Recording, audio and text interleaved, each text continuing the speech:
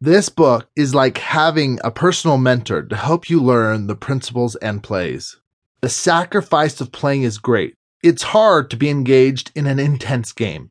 But the sacrifice of only watching, of being a spectator or fan of other players, is even greater. By playing the game of life, you feel the pain of defeat and the joy of triumph. And you will eventually see that every aspect of the game is good for you, and that playing the game in your own way is what makes life fun. This new game plan is being present to the times where you are in your head, listening to your conscience and having the courage to change by being in your heart.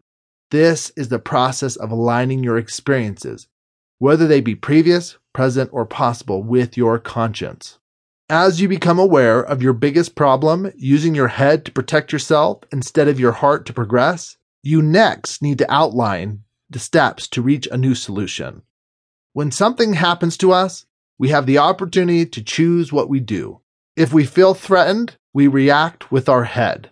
We protect ourselves from feeling bad.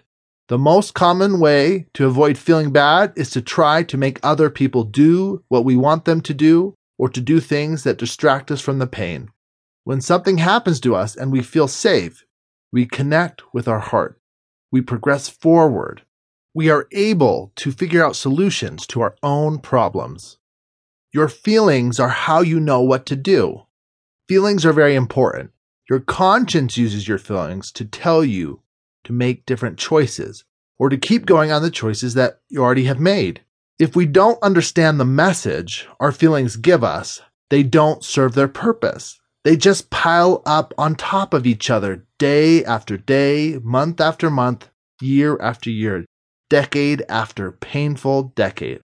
With the pain of everything that's ever happened to us dragging us down, we can't move forward to where we want to be. The painful feeling is dissolved when we realize what it means. This is one of the many results of practicing the 5 habits. You see things as they really are. You aren't paralyzed by the pain of the past. You can use your head and your heart simultaneously in the way they were meant to be used. You don't live in your head afraid or angry. You live in your heart, progressing and purposeful. We are in our head when we use our brainstem and cerebellum, or back part of our brain. We trigger fight or flight responses. We think that we are alone and feel something is wrong with us. We worry about what other people think about us. We feel wrong when we are disconnected from ourselves. We feel alone when we are disconnected from others. We feel awkward, uncomfortable, and embarrassed. We feel inhibited in expressing our best talents and natural gifts. We feel insecure, even disposable and dispensable. We feel unneeded, unappreciated, unrecognized, and unwanted. We feel insufficient, that we are never going to be enough. We hold back, self-censor, and withhold. We seek control or seek comfort. We become raptors to protect ourselves, even when there is no real danger. We are in our hearts when we use our neural cortex or left or right brain. We use our intelligence and imagination. We think, I'm acceptable. We feel our inherent self-worth. We feel worthy of having the best in life. We feel worthy when we feel valuable regardless of our previous experiences. We lose our inhibitions in a healthy way.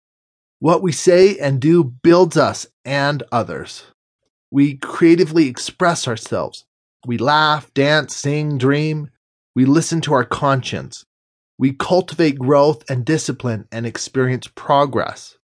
We welcome change, innovation, imagination, and improvement. We thrive on abundant thinking. We sense our potential for greatness.